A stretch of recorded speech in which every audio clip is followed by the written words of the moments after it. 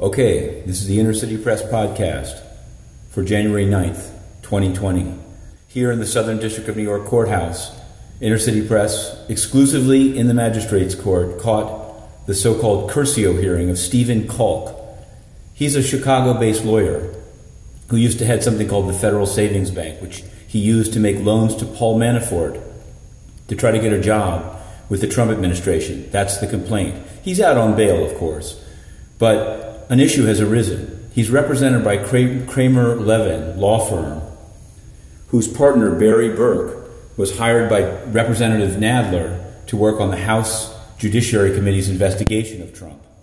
So it's a conflict of interest, and he had to waive it. He did. He came all the way from Chicago, two lawyers by his side, in an otherwise empty magistrate's court, and he waived it.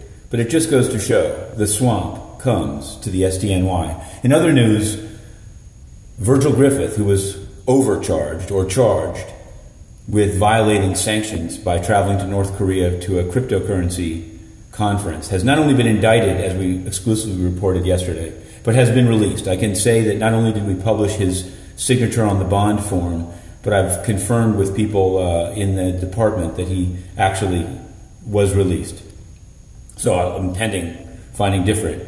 He's on his way to Alabama. Now, at the United Nations, in the Security Council, they had a long gab fest about the UN Charter. It's a joke because the organization has become entirely irrelevant, as people have been slaughtered in Cameroon, DRC, Yemen, and they've done nothing. They congratulate themselves and complain that they don't have money to open their bar. Well, good riddance. Antonio Guterres should be indicted.